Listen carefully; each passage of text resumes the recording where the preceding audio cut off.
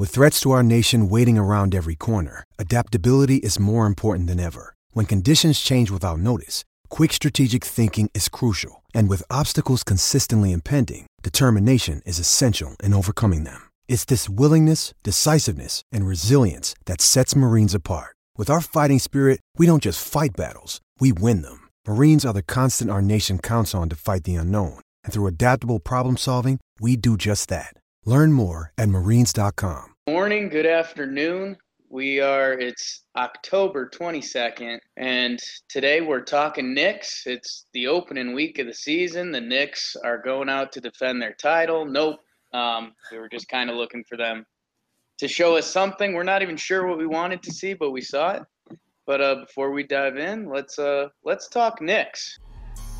The New York Knicks select Kristaps Porzingis. Toes and toes, huffing and stuffing. Again, igniting and exciting the Garden crowd. I'm Jake Storielli. You guys may know me from either Talking Yanks or maybe you just know me. I don't know. I'm here with we kind of rotate some guys in. Today I'm here with Greg Poon. Greg. Hey, what's going on? I wasn't here last week. I was drafting a fantasy basketball team for my friend from college. So priority. Yeah. I mean, I got him Enes Kanter. Okay. So well, hopefully he's good. I don't know. Hopefully they track offensive rebounds and yeah, we'll talk about him throughout the spot, I'm sure. Points given up. Yeah, Greggy's a Boston College guy, Knicks fan, Yanks fan. We just talked some Yanks. We're a little sad about that. They did their best. And yeah, we again, kind of, if you joined us from Talking Yanks, Talking Knicks, we're fans. This is kind of going to be the weekly show. We're going to have some bias sometimes. At times, we're going to crap on the Knicks harder because we are Knicks fans. So we'll get into it. This week, the Knickerbockers had two games. Their opening game was at Oklahoma City, where we just traded Carmelo Anthony to. So that was pretty convenient for the NBA. Yeah. And that's kind of crazy, dude. There was a lot of that. I'm starting to think the NBA. I'm not going to call conspiracy theories, but I mean I don't know. Kyrie at the Cavs, game 1 of the year. Yeah, Kyrie at the Cavs. I don't know. I saw Tim Hardaway Jr. playing against his dad coaches. Yeah, so I don't know. I mean, that was game 2. Like that. If the NBA is playing in that stuff, that's way too far. But I don't know, kind of crazy. I mean, the Knicks looked okay for a while. They hung for the first, quarter and a half? Yeah, I think with about 4 minutes left, all hell broke loose. It was tied, and the Thunder just ended the half on a 13-2 run.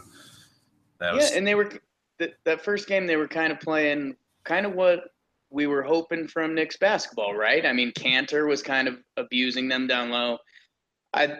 We mentioned it on the season preview a little bit, but he's a good regular season player. I mean, he just gets so many easy buckets that just leak off the rim, and other big guys are pulling dandelions pretty much. Yeah, he's like a Tristan Thompson if he's just committed fully to offense and not defense. Yeah, just he uses his defensive energy to score baskets instead of playing defense. Yeah, and then I mean the only OKC ran away with it. I mean they're one of the few championship contenders this year.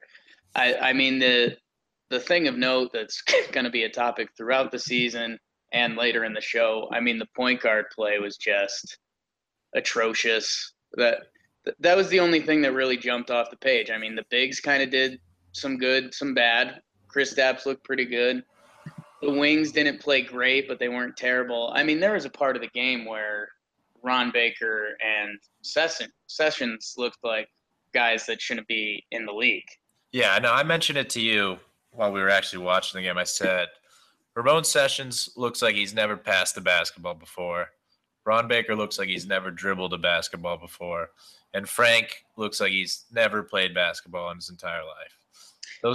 Those first 4 minutes that he got in, he just looked like he wasn't ready. His arms weren't up on defense. He was just squirming around. He looked like on offense, one time there was an outlet to Tim Hardaway Jr. Frank just went to get the ball because he's the point guard, and he just ran into Tim Hardaway, slowed down the fast break, and then when he actually had the ball, it looked like he was pretty set on the set plays and not ready to go with the flow of the offense. Like if the play was to pass it to this person, that's what he was about to do, no matter what.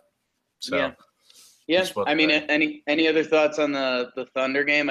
The only other thing that's jumping out, and again, we'll talk about it because I think it's more of a main topic. But I mean, Willie Hernangomez didn't get in until like 4 minutes left in the game or something like that. Yeah, that was bad. That was kind of tough, and I don't know. I mean, that's the glutton of bigs that we've talked about, and we're going to circle around on that. So I mean, then again, talking more about Frank, he got in at the end with Hernangomez, and he looked ready to play basketball. Yeah, you could tell. I mean, he airballed his first 2 shots. He clearly came out jittery and was, I don't know, the Lonzo Ball Beverly thing got a lot of love because it's Lonzo and Beverly's a defensive stud. But yeah, I mean, you feel bad. You're putting a 19-year-old kid out there against Russ in OKC his opening night. So that was tough, but so I think he'll be fine. It was just a bad first couple minutes, but at the end I felt better. I was like, okay, he belongs on the court at least. Yeah. So the second game they played this week, they had their home opener, and they played really well to start. So they played Detroit. They went up 21 points like mid-second quarter, and they were playing really good basketball. Again, Kristaps had another good game. Cantor was banging again. Again, he just – because he doesn't even get, like, mean offensive rebounds. Like, you see a guy snare one on the boards, you're like, whoa, like that guy's banging.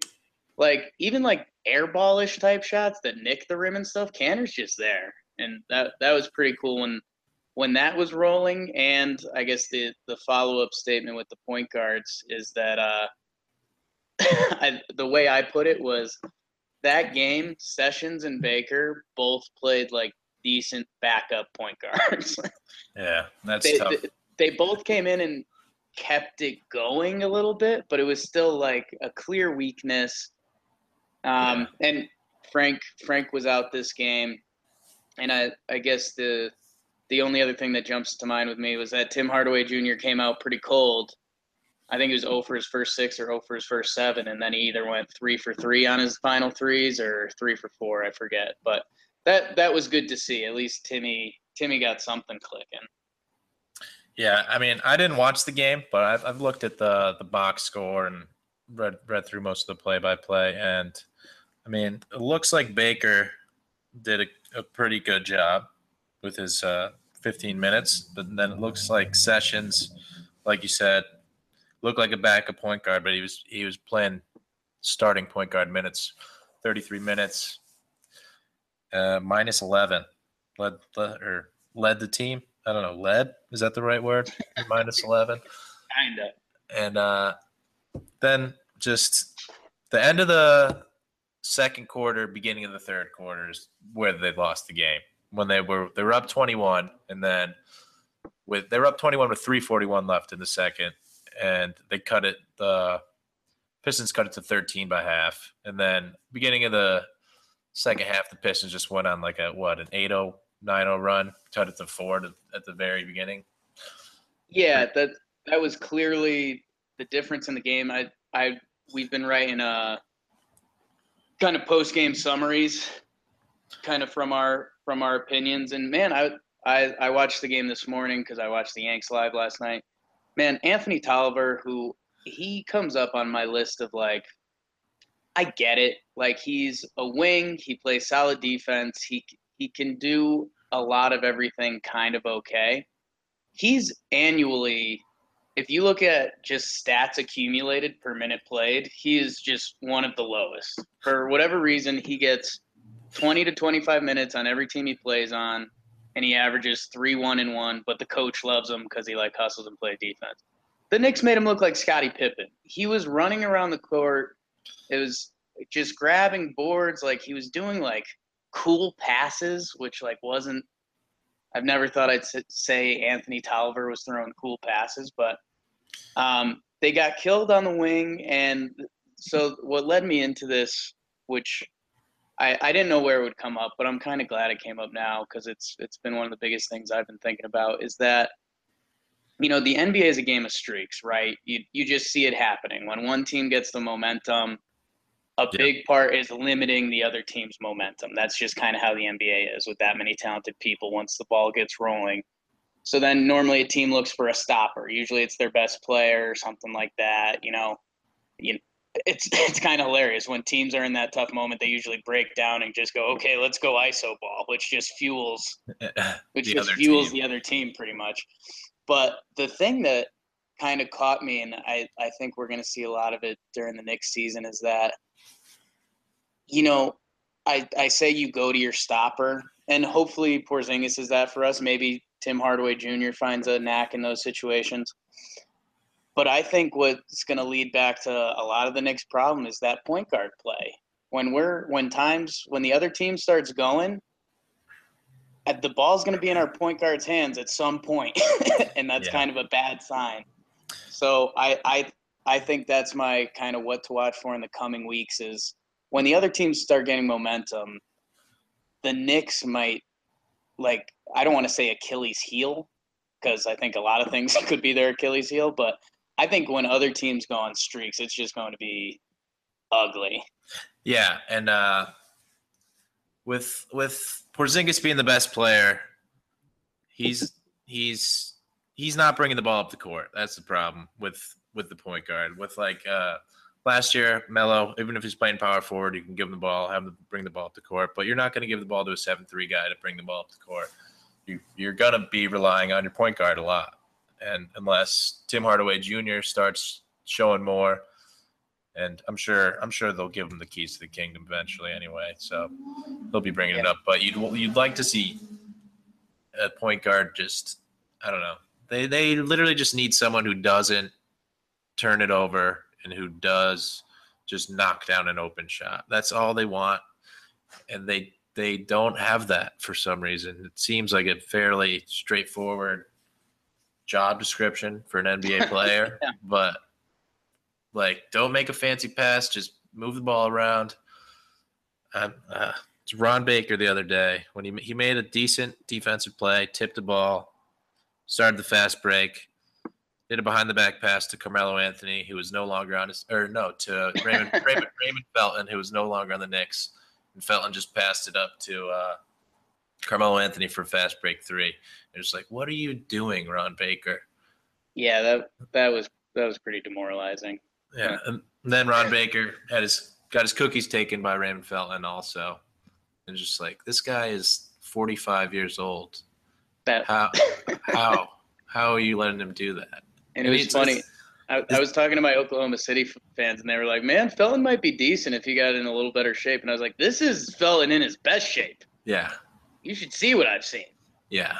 The thing about those cookies is that Baker was trying to make it so that Felton couldn't steal the ball. It's not like he was trying to cross him up and he stole it. He was just literally back to him, warding him off. And Raymond Felton stole the ball. So we'll see what happens going forward. Yeah, I feel like we're not done with this, but we'll keep it moving for now. Let's get to the positives. Yeah, and we'll see how many of those there are. But we're gonna kind of divvy this into segments. If you guys, the fans, have some suggestions for different things, we like to keep it cute and fun.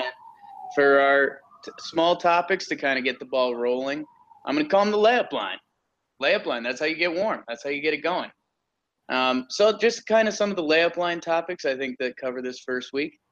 We had a lot of debuts. I want to divvy them out kind of between the bigs and the smalls a little bit. So let's go. I don't know. Let's kind of start with Cantor, McDermott, and Beasley's debuts. What do you think about them? I mean, I like Beasley a lot. One of my favorite players ever. You think the talent's there. He's a psychopath, which I love. That's what I'm about. Yep. And unfortunately, that first game he comes in, knocks down the 3, and lands on Westbrook's foot.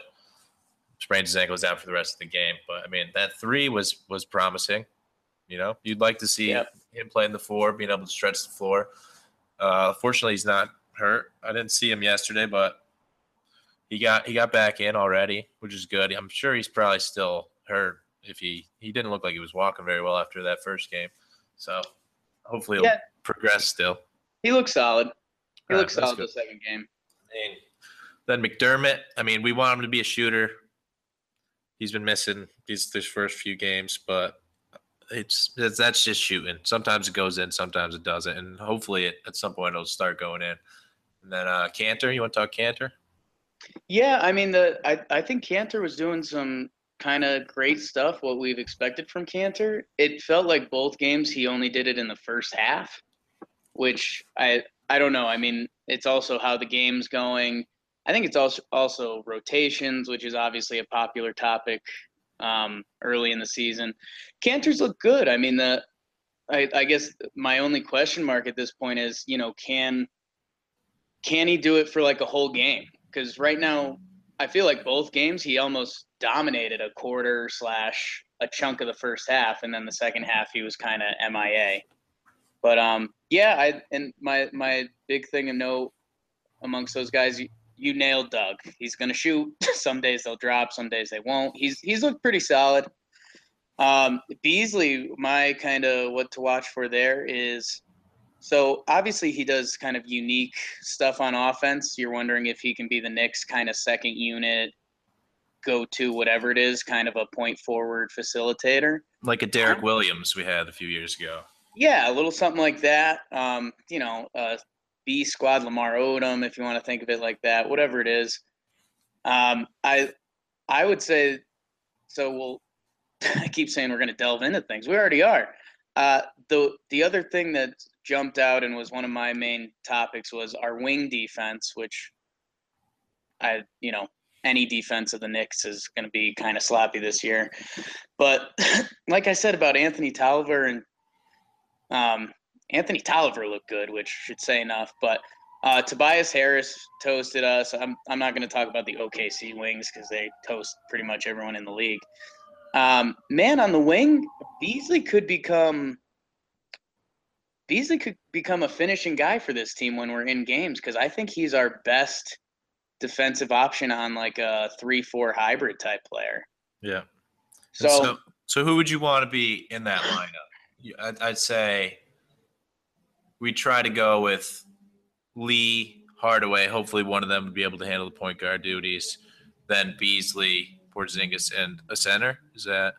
Yeah, something like that. Yeah, I think the Knicks, at a certain point, you have to live with your best players on the court. Bold strategy there. You either Kanter, O'Quinn's been playing great, Hernan Gomez.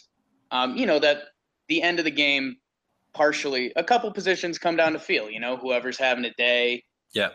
They could start doing offense, defense stuff. So we'll see. That we'll segue that into. And then I kind of went backcourt, but I left out a very notable name because he's coming up next. But Sessions and Tim Hardaway Jr. debuts. What do you got on them? I mean, Sessions, thumbs down. Just he's a backup point guard. That's what he is. And when you put a backup point guard as your starting point guard, you notice it.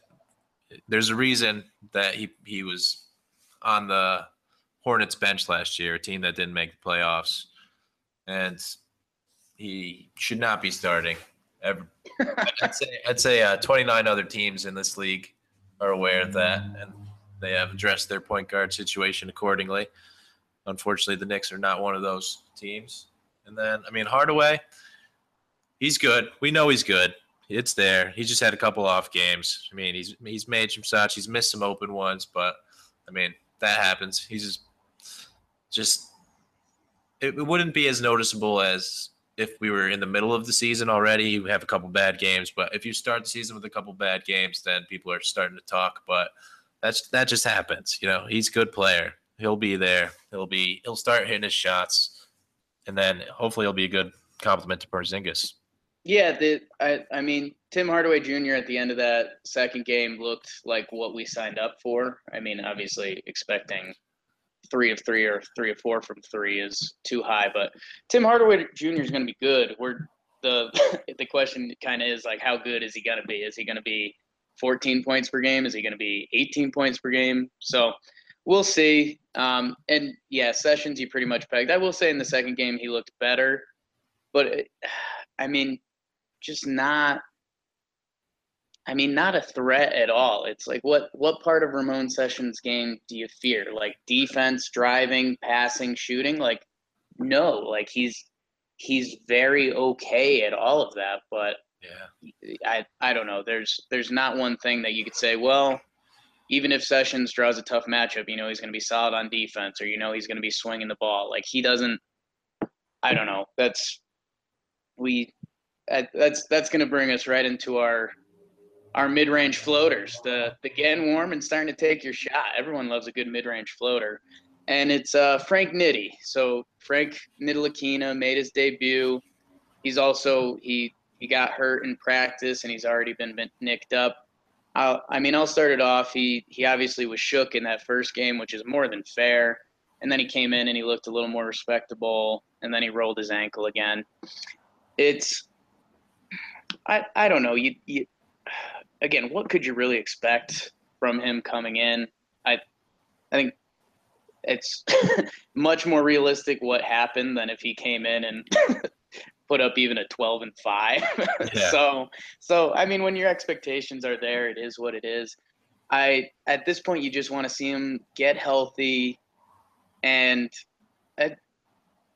you kind of want to see his identity start to form, right? Just how I talked about Sessions. Sessions doesn't have a go-to anything right now. I think at the end of the year, if you could look at Frank and say, wow, he's either had some good passes, or his shot's pretty decent, or he's doing good stuff on defense. I think that's kind of what you're looking for, but we'll see if we get there. Yeah, I mean, he is so young. I mean, we knew this when we drafted him. We knew he was a long-term prospect, so we weren't ready. We didn't think this was going to be a 20-point debut from Frank. So I liked his size. He's a big guy. He's got long arms. He's skinny. He's going to put on some pounds in the next couple of years, but that happens to every person. Porzingis was a tiny guy when he got here. He's built now. And so he's going to take some time. We know that. Hopefully he develops his shot. Doesn't airball every single time this year. I mean, so far, through 2 games, he's airballed every single shot, which is not what you want. Hopefully we can change that. That was not the goal coming into the year. Yeah. So, yeah, I like him. I like what we got. He's going to take some time. Not ready to hit the panic button on him. He was shook, like you said, game 1. Just get some nerves out. He'll be fine. Yeah, at this point, it's kind of get him 100% healthy. He's already dipped his toe in the water. Let's, don't give him too much. Let's see what he's got naturally, and then kind of evolve from there. Yeah, you'd like to see him playing like 20 minutes per game, maybe after game 20. Try to get him up to there. These first 20 games, I don't think he's going to be there yet. He's probably just going to be where he is right now. Yeah, that's obviously one of the big things to watch for the Knicks is how Frank develops basketball-wise, minute-wise, and what goes on with Sessions Baker. Does another body have to be brought in at a certain point? Yeah. I think we need to nip this in the – well, no, we'll – I was going to go on a Ron Baker spiel. We'll catch up to that later. I don't have the heart for – I got a good comparison for sure. For Sessions. Sessions is kind of like Chris Carter for the Yankees this season. He's just like, we need a first baseman. We need a point guard. This guy, I guess, but he's bad. He's bad. He shouldn't. He's not good enough to be getting the minutes he is. Yeah, like Chris Carter can hit a home run. We know that, but he shouldn't be getting 5 at-bats a game, 4 at-bats a game. Especially for an ALCS team. Yeah, fortunately they got rid of that problem. So hopefully the Knicks are able to do the same. Yeah, I That's probably why I made the comparison as like a very wishful. Yeah, I think we'll turn that into a borderline hot take. If the Knicks end the year without Ramon Sessions on the roster, I think that'd be okay, which is kind of mean. I don't love saying that. The other thing I have in mid-range floaters is that, man, Porzingis brought it. I mean, he's good. It could have been everyone's number one question. It's definitely a top 3 question, but it was how does Kristaps play being the one option? And he's balled out so far. He's what's he doing right now? He's 32 points per game, 8.5 boards, 1 block, 1.5 assists, 28 PER, if that means anything. Homeboy's been balling, and he tried to do some like mean stuff in that OKC game. Yeah, he was missing some. He was trying to dunk on dudes and all that. So Kristaps has looked good. It got noted in the broadcast, and your brother and a lot of basketball correspondent, Ken Poon, said that he wanted us to note that Porzingis was posting up Stanley Johnson, but more importantly, like it's kind of funny because there's post up moves and then there's just being big, and he was saying that Kristaps was just flat out just shooting over him, like kind of doing that. And I thought it was, you start wondering, if Porzingis, he's not going to finish the year at 32 points a game. I'll hot take, but Porzingis, I don't know. You start thinking signature moves, which is kind of funny. And I think when Porzingis gets remembered or hits his stride as a perennial all-star or whatever it is, man, just a pick and roll. When they pick and roll with Porzingis and he catches it smoothly, there's nothing the defender can do. It's a 7'3" guy shooting a 3 ball. So when I think that's kind of going to be like the go-to, like when they show like a Kristaps Porzingis highlight reel, there's going to be 3 of him just screen, pop, bang. Yeah, and I think he's definitely jump shot is going to be his thing. He's going to be a jump shooter. He's going to be one of the best shooters in the game. But game 1, we were seeing him drive a lot, and he was doing a good job.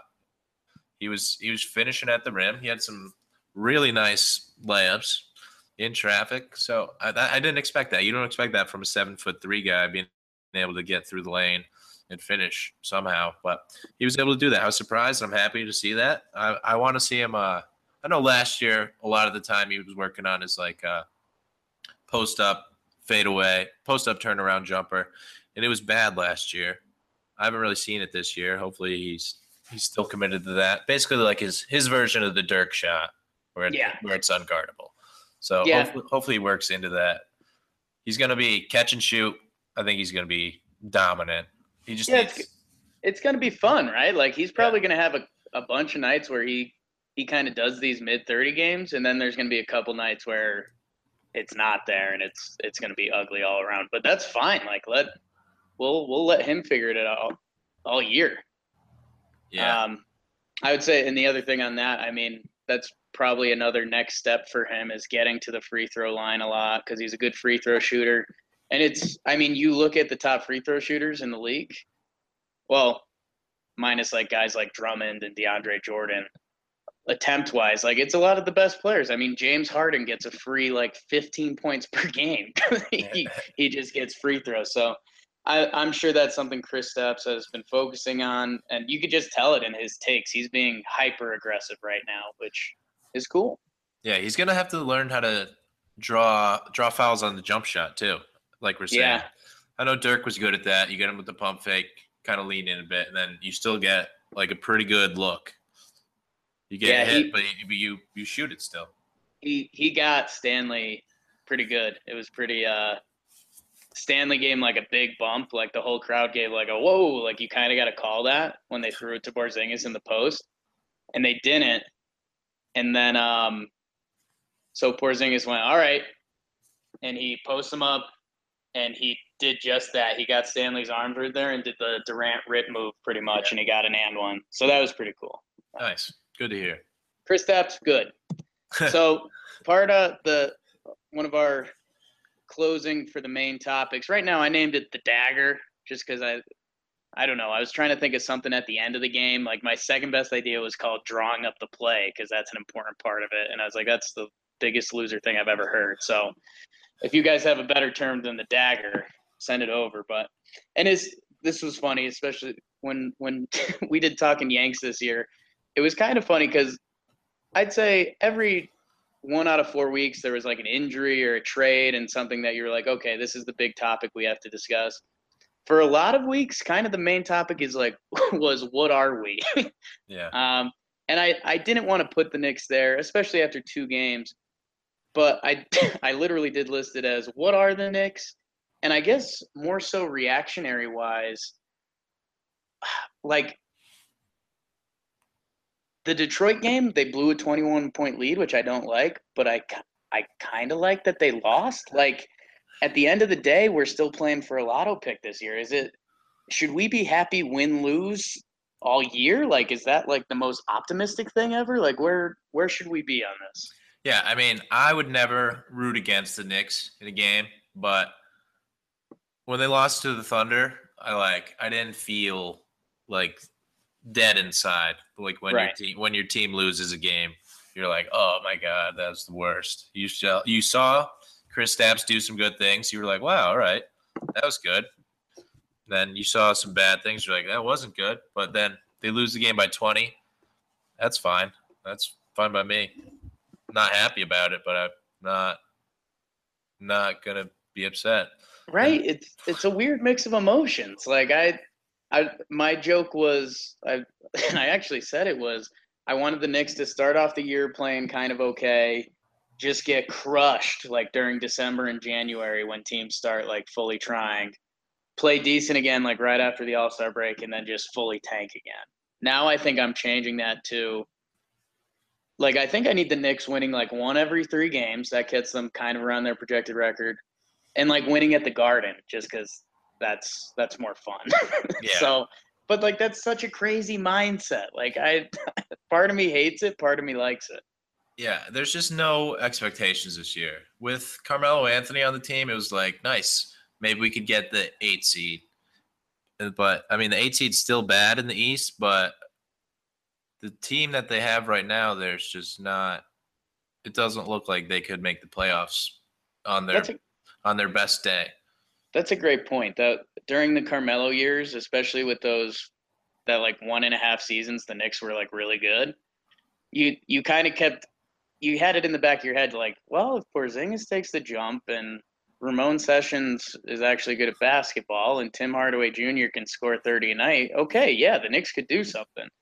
This year, there's just like too many. You can't even be hopeful for that, really. So. Yeah, I just don't envision going into the season. I haven't envisioned the playoffs. I haven't thought about it. I just don't think it's a realistic option at this point, based on trading away your best player for Enes Kanter. It's not. That's the thing that they did. And bold strategy, Cotton. I gotta go off about the Carmelo trade now. Please, just for a little bit. Please. It looked fine based on like what the available options were, but now that we see Hernan Gomez not getting in the game because we have Enes Kanter, that trade is horrible. That's an absolutely terrible trade. You got like the talent level of player you wanted from a Carmelo trade in Enes Kanter, but that is not the right position. We have a logjam at center. We have, 3 actual centers already, and then our best player is 7 feet 3 inches tall, and we're gonna say that he's not gonna play a center. Are you sure? You might have to play center at some point since you're the tallest person on the team. That's just basketball rules from that's basketball 101. Parks and Rec to whatever. I mean, I'm 5'10". If I'm at the gym, I'm the tallest person. Hey, you're the center. Go post up. Right. That just happens. So we trade Carmelo Anthony and we get the one position that we don't need, and that hurts. That's hurting because coming into this year, I think a lot of Knicks fans, including myself, were like, all right, we have Porzingis, Hardaway Jr., and Hernangomez, and we're going to develop them as our core three going forward. And then game one, you see Hernangomez not get into the game until they're losing by 20 with 3 minutes left, and you're like, wow, what's going on? How is this going to affect our future? Is this guy actually the center of the future, as all of us Knicks fans thought, or is he actually sitting on the bench in a game one of the season? Yeah, I made the joke to you live when it was happening that, bold strategy by the Knicks to put in their second best player with only 4 minutes left in the game. Yeah. Because you could feel that way about Willy Hernangomez and not necessarily be wrong. It's half joking, but he's a young Enes Kanter kind of right now. Enes is a little better on the boards, but Willie's all-around game could be much better than Enes Kanter. Yeah, Willie has potential on offense. He was developing a jumper last year. I mean, he's got Marc Gasol potential on offense. I'm going to bring this. So we're going to do the awards segment. I copied a lot from Talking Yanks because it kind of worked, baby.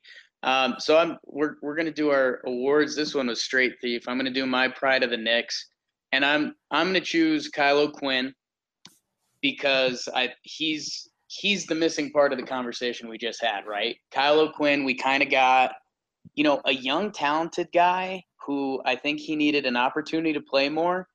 And the way the NBA has developed around him has benefited him. He is now kind of the perfect bench 4-5 guy. He comes in and bangs. Dude, his emotion and stuff in the home game was awesome. He went crazy eyes at one point on the ref. He was freaking out on the bench. He put up, 16 points in 20 minutes, something like that. Those stats aren't right, but I'll throw them out there. Let me get the actual number. He went 24 minutes, 6 of 7 from the field, 3 of 3 from the free throws. So he had 15 and 7 boards and 3 assists in 24 minutes. And man, here's another guy cutting into Willie's minutes, but you feel it's kind of messed up. You feel like he should, because he has a different game than Willie and Kanter. But man, I guess I'll pat Hornacek on the back. Not that he really deserves it, but something that was kind of cool that I mentioned in the post-game wrap-up, maybe I didn't, was the Knicks are running a lot of their offense through their big man, which, makes sense because A, you don't have a point guard. B, Porzingis when Kanter gets the ball, he's a black hole, but usually he puts himself in a position when he gets it, he's in a good spot to operate and do what he does. But O'Quinn, Porzingis, even Willie, they're out. I even mentioned Noah when he gets back, because if you have to give him anything, the guy's a good big man facilitator. They're going to be putting a lot of pressure on the defenses that way, which is going to be interesting to see. I would say, do you think this is kind of the hot topic? Do you think the Knicks are auditioning O'Quinn to be traded? How do you see this big man stuff figuring itself out? I think they have to be, because I know last year they were thinking about trading him just because where they were and where he is. He's a good player. So that's the only reason I can see. It's like, I can't fully understand Hernangomez not playing, but since you have Kanter and you have O'Quinn, who are two centers who deserve to play, and there's only 48 minutes in a game, that's why he's not playing, and that's why they have to get rid of him. They have to get rid of somebody, and it's either going to be O'Quinn or Hernangomez, but we all believe that Hernangomez is a future face of this franchise, not the face, but one of them. So you have to believe that O'Quinn is going to be gone. And he only makes $4 million, which is great. And he's good at basketball. He has the energy. He'd be perfect for a playoff team. And you love the guy. He'd be legit perfect for a playoff team. Energy, big guy off the bench who can get buckets and do his thing. We'll see. You wonder if it could turn into a salary cap transaction or something like that, where the Knicks can trade him and get a little more assets if they eat some cash somehow or something. It's something to watch for. The tough part about the NBA is, I mean, when do trades start? I mean, teams are still trying to figure themselves out for at least 20 games. Yeah. So, and if we're going to leave Willy Hernangomez on the bench for 20 games, I mean, that just seems like a huge mistake.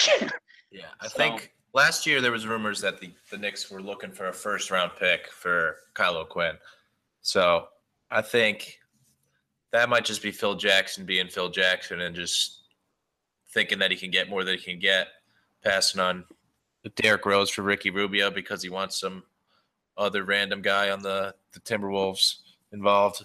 So I think if they can get a second-round pick from a team, hopefully from one of those, I don't know, top 10 teams, and hope that those teams own a better second-round pick from somebody else. Yeah. So we want to pick basically, I don't know, 40 to 45, hopefully, for O'Quinn. I think that's what you settle for. I think you'd be okay with that. But man, he's kind of been balling. If this is a genius audition plan and it keeps working out, I could see them getting a first easily. Or, like I said, you don't want to strap yourself cap wise because of Kyle O'Quinn. But if you could do like one of those Brooklyn Nets trades where you eat a mad contract, get a player, ideally a point guard, and maybe a first round pick, I mean, that would be absolutely ideal. But so let's trade. Let's get Emmanuel Mudiay. How about that? Man, it ran through my head the other day. I mean, the only thing that I think is not in the Knicks' favor, as I say now, is that they just cut Jameer Nelson, which was a huge sign of faith that they believe in Mudiay. So I'm guessing Mudiay isn't at his low point value-wise within the Nuggets. A couple tough games, maybe we'll see. But I don't know. That would – I mean, he's another young point guard seems like a necessity. Yeah, he's not starting, at least. That's the good thing that we can think. They got Murray and Harris starting right now. Yeah, for the time being. It's kind of funny. You click around games in the league and you see other teams' backup point guards, and you're like, wow, I'd kill to have that guy running running the show for the Knicks. Which you have to think it turns into a body at some point. But again, we'll see. Who you got? And I mean, the Nuggets are the type of team who might need a player like O'Quinn too. So hopefully that. I mean, let's mark that down and hope that happens at the trade. Marking that down, hoping that happens. Greg, right. give me your pride of the Knicks this week. I mean, I'm gonna go with the obvious choice. Kristaps Porzingis, just clearly the best player on the team. You see him working on his game, which is good. He's being a leader. He's being aggressive. You see him driving. You see him shooting. You see him doing other stuff, everything, basically. You're not seeing much from anybody else, but he's not getting down. He's just continuing to be aggressive throughout the entire game. Last night, he started, 7 for 7, 19 points. Something like that. You love to see that from your best player. Even when you're having a down year, that's what you want. You want him to develop. The goal this season was to have Porzingis develop into something so that he can lead us to a championship in the future. And it looks like he's doing that. Yeah. He's looked really good, and we talked a little bit because, I mean, every week this year, one of us could say Porzingis is the pride of the Knicks. So It's tough, but this week he actually was because, I mean, man, like you said, this was his first time as the dude, and kind of at the Knicks. There was no one else you could really pick on the Knicks that you said. I mean, O'Quinn balled out pretty good. Kristaps balled out pretty good. Outside of that, I mean, then it kind of drops off to like Cantor, who I said was missing for halves. So yeah, and it's tough because our second option is O'Quinn balled out for a backup center. Yeah, he didn't score 20 points, but he did a good job for a backup center, which shouldn't be a highlight. But unfortunately, that's where we're at. I feel like there's going to be a lot of Knicks highlights like that this year. So another part of the words and the Talking Yanks, we used to do the Yankee Mother Fluffer. For the Knicks, I said we were going to call it the Dolan of the week because the owner, James Dolan, I was picturing the worst Nick thing I could, and that's what popped up in my brain. And I've been flip-flopping a little bit. I like to keep these short and sweet because I don't like to really give the hate. And I'm actually going to split it up right now because it's two things. My initial reaction was Tim Hardaway Jr. just because he had a couple off shooting games. It kind of is what it is. Again, shoot or shoot. This guy's going to shoot a lot this year. He's going to have good nights and bad nights. It's not like he did anything terrible. I'd say the like I mentioned before with wing defense, you'd like to see him take a slight leap there and help out on that end. I think the buckets will come. The other one, I kind of went this way after looking at the score sheet and we were hoping this guy showed us a little something more this year because we need it. And Courtney Lee, man. Courtney Lee, 2 games, 30 minutes. He's averaging 6.5 points, 2 boards, 2 assists, which – man, and again, his PER this week was technically 2.7. I know small sample size, 2 games, fam. But this is a guy that we've talked about when the Yanks want to play well. We kind of want him being like our point guard. He's our best defender on the wing. You kind of rely, you're going to get a couple corner threes are going to go up. He can get a couple other buckets kind of doing his own thing. He wasn't really here this week. Again, short week, and I don't want to delve on it, but another guy who could be a trade asset too if things go right or wrong. Yeah, I think my low points, my low guys for the week. Obviously, we've touched on the point guard position. Just as a whole, I think they win the award. You just didn't see it. Just backup point guards playing starters minutes. We just have a good backup point guard play for 20 minutes and a bad backup point guard play for 28 minutes. That's the Knicks this year. And then the other guy I think we have to mention is Hornacek. Just not putting Willie in the game. And it's not entirely his fault because he was not given much to work with at the point guard position. Right. And he was given too much to work with at the center position. But you have to figure out how to put Willie Hernangomez in the game, in my book. At least for a stretch. He played 4 minutes in 2 games combined. So just put him in like where he put Frank in the first game. He should have put Willie in like that type of minutes at least. And so just see what he's got for those 4 minutes in the first half. Who cares about those 4 minutes anyway? Just get this guy into the game. Or, try to work out something where you got 2 of those centers, one of them playing power forward. I don't know. Make it happen. I just thought of this, but, he got a DNP coach's decision against the Pistons. And the Pistons are one of the few teams that plays a center basically the whole game nowadays. They go Drummond to Boban, who, again, another potential point guard candidate with Boban. But, that's tough to see. You have to give him some run. I know it's tough, but we'll see on that. I think. Sorry, you got it. I'm going to move on to Hornacek's defense. Okay. Last year, legitimately horrible. This year, not good so far. They played the Thunder. Only gave up 107 points or something, which isn't terrible for the Thunder, but they lost by 20, so it was horrible. And then Stan Van Gundy, during an interview, said, I'm not really sure what they were doing. They had Porzingis on, Tobias Harris at the most important part of the game. So we just went after that because we got this guy who's absolutely going off, being guarded by a 7'3" guy, this athletic wing being guarded by a 7'3" guy. I know you want Porzingis to be able to do that, but in reality, he's 7'3". He's going to be slow. He's not going to be able to stick with that guy. And when the other team is like, wow, I can't believe they're giving us that right now, that's when you know that you're not doing a good job. Yeah, I was looking at some of the team stats. Right now they're technically opponent points per game. They're 18th out of 30th, which is okay.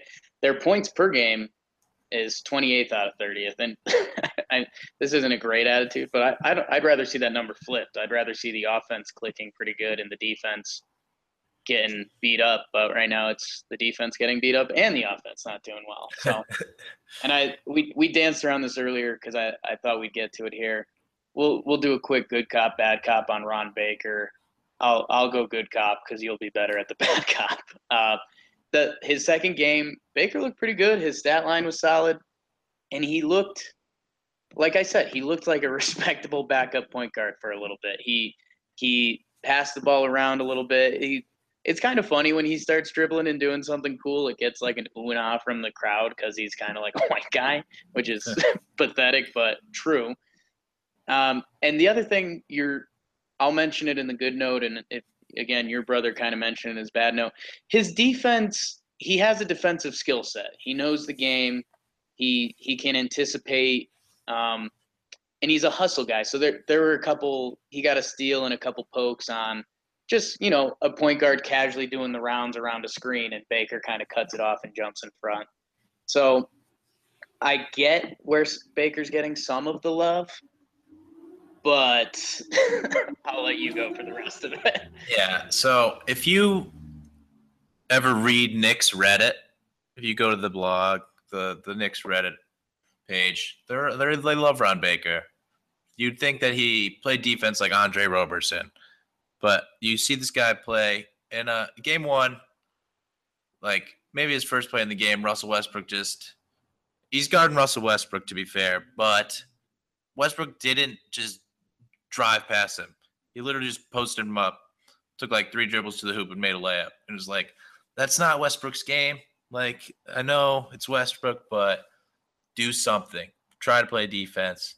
He tipped some passes, which is good.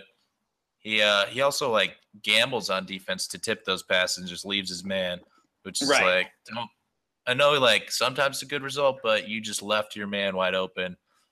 And if the other team is going to eventually realize that you do that every single time, they're just going to pass it to that guy and he's just going to make a 3. So like, hey, don't do that, Ron. And then offensively, last season, he shot 26% from 3. This season, he missed his first one. He's made his next 2. Yeah. So he's 2 for 3 on the year, which is an improvement over 26%. He is not a good free throw shooter. He was, 2 for 6 in game 1? Yeah, that was from your point guard. Ron Baker's shooting 2 for 6. It's like, maybe you shouldn't be in the NBA if you're the point guard shooting 2 for 6. And then, I mean, offensively, cannot dribble a basketball. Like, yeah, you can't dribble the basketball. This guy's unguarded, dribbling the ball, lost the ball more than one time against the Thunder. You're the point guard. Learn how to dribble. Nobody's guarding you. Don't throw behind the back passes to the other team. Just be a chill guy. Just dribble the ball, pass it to Porzingis, and I won't complain. Just dribble the ball, go run to the corner, stand there for the rest of the possession, and you can have a thumbs up in my book. But sometimes Ron Baker's just like, all right, I'm good. I know last year at one point he like had a good game. The next game he comes out, he's just like shooting step back threes, and it's just like, Ron, what are you doing? Yeah, the words you were just using kind of reminded me of Kuzminskis from last year. There was games where Kuzminskis was finishing the games, looked like a solid shooter, like role player, and there was games where he looked like he should have never been on an NBA court. And I think that's going to be the definition of Ron Baker this year. Yeah, and where's Kuzminskis? He's bad. He wasn't dressed yesterday again. And I mentioned the offense. Is he hurt? I don't think he's hurt. I think he might just be bad. Yeah. Well, I like him. I like the guy. When he's on, he's good. He's the type of guy who they pass him the ball and you think he's gonna make a 3, but then he misses and you're like, he should have made that. He's good. He's good enough to make it, but I think he misses enough for us to be able to say that he's not a good shooter. He'll find a way to dress soon, whether injury or whatever it is. Yeah. Lance Thomas got a DNP coach's decision last game too. So I mean, Lance Thomas and Willie Hernangomez are guys that have finished out games for the Knicks, and they're getting DNPs. So the rotation's definitely something to watch. Yeah, I mean, I like Lance. A lot of the time, his plus minus looks pretty bad, but he looks good on the court. When he's knocking down threes, he's a good player. Yeah, I mean, you could say that about anybody, but yeah. If I make all my threes, I'd be pretty decent. Yeah. That covers a lot of this week. Next segment I call From Way Downtown. Bang. No, I didn't put in that last part, and I probably won't ever speak in that voice again. But it's kind of the look at the upcoming week, some thoughts, some predictions. We've got Tuesday at Boston, Friday home versus Brooklyn, Sunday at the Cavs. What do you think, Greggy? We could beat the Celtics. We could beat the Nets. You said, yeah, we could beat those. We could beat those two teams. But I mean, will we beat those two teams? Is a better question. This week we're just trying to get a win on the board, right? Whether it's against the depleted Boston or home versus the Nets. Yeah. Or home versus the Cavs. But my thing of note for the Boston game is Boston's so depleted right now. I mean, if I pride myself on knowing a lot of NBA guys, and some of the guys they've got playing minutes off their bench right now I've never heard of. And that's kind of the Knicks' strength right now. Like, we've got depth. We've got guys like Beasley who can come in and do stuff. The big men that we've talked about, et cetera, et cetera. You wonder if that's an important part of the matchup. In Boston, they've still got Kyrie and some other guys that play good basketball, so I'm not expecting the win. And, hey, a loss is still okay. But that should be kind of interesting to watch. Yeah, and Celtics won their first game the other day. And leading the charge off the bench was Shane Larkin. Yikes. One of my least favorite players ever. When he was on the Knicks, he was just so bad. And then he went to the Nets, who were legitimately the worst team in the league the next season. And then he went to Europe because he was bad. And now he's on the Celtics for some reason. Because Danny Ainge was like, I guess there's no other players left. The Knicks just signed Ramon Sessions, so there must be no other backup point guards. So let's just get this guy while we can. Yeah, that had to be what happened. So that's the Celtics bench you're talking about. And hopefully, I mean, if we could get Cantor or Hernangomez going against that bench, they could put up numbers against the bench. We just tread water against the starters.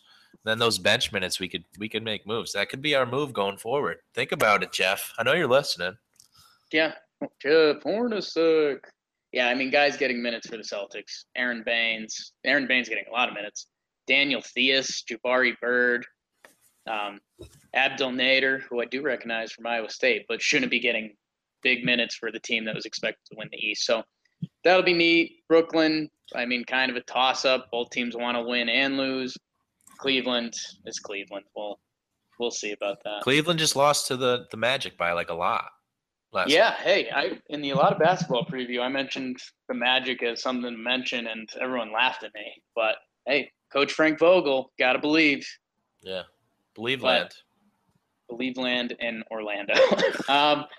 Well, man, we covered a lot. The last segment I kind of labeled as final thoughts. I was trying to think of another creative name here, like 60-second timeout, but like that doesn't make sense. That sounds like a timeout. You're pretty bad at the creative names, I've noticed. Yes.